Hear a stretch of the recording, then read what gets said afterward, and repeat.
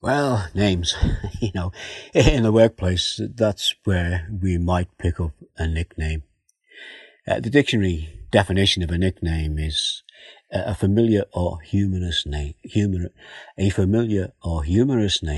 given to a person instead of or as well as the real name. For this morning here,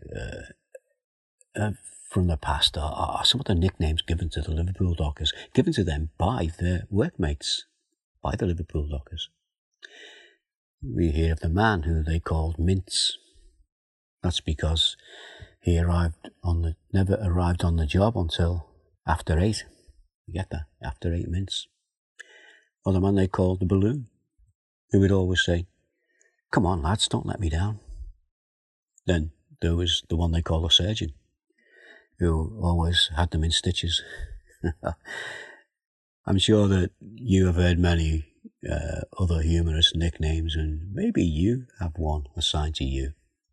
But on a more serious note, we've been looking at the importance of the names of biblical characters such as Abraham, and maybe this morning we could look at Jacob, who also had his name changed, a change that was also in line with him being a descendant of Abraham.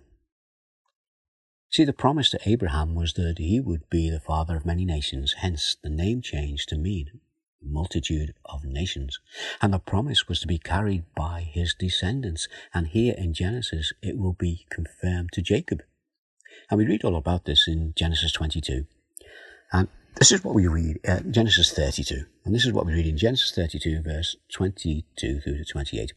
That night Jacob got up and took his 2 wives, his 2 female servants, and his 11 sons, and crossed the ford by the Jabbok.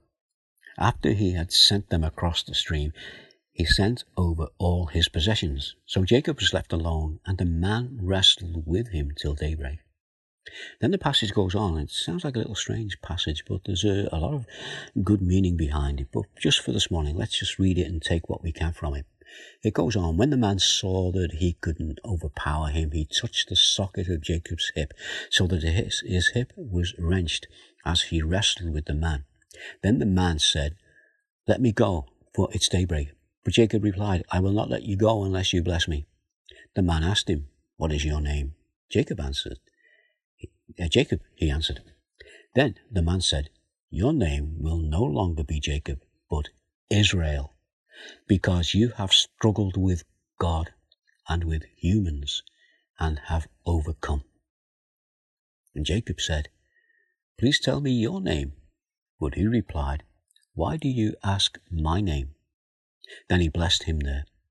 So Jacob called the place Peniel, saying, "It is because I saw God face to face, and yet my life was spared." You see, on this occasion, it was God engaging with Jacob, and he did this for a reason. Jacob has struggled against people, and now he was struggling with God, and this is sort of a picture of God confirming with Jacob that he was part of the promise that God had given to Abraham. And it was God who changed Jacob's name to Israel.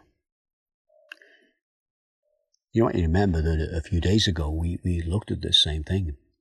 And we said then, by God's grace, Jacob had his name changed to Israel. And the nation would be called the children of Israel. So there we have it. God changing another name for a reason, for a purpose. And we know that that's how we refer to Jacob's children, the children of Israel, because Israel was the name that God had given to Jacob. Let's pray.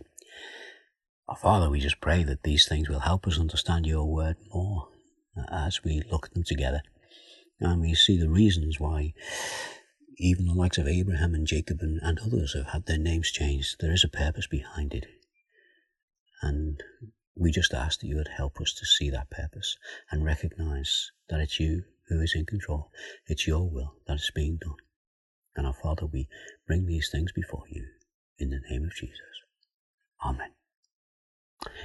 Well, again, I trust that this will be some benefit to us as we've looked at these things. So as the day goes on, maybe you can think about them. And in the meantime, you take care.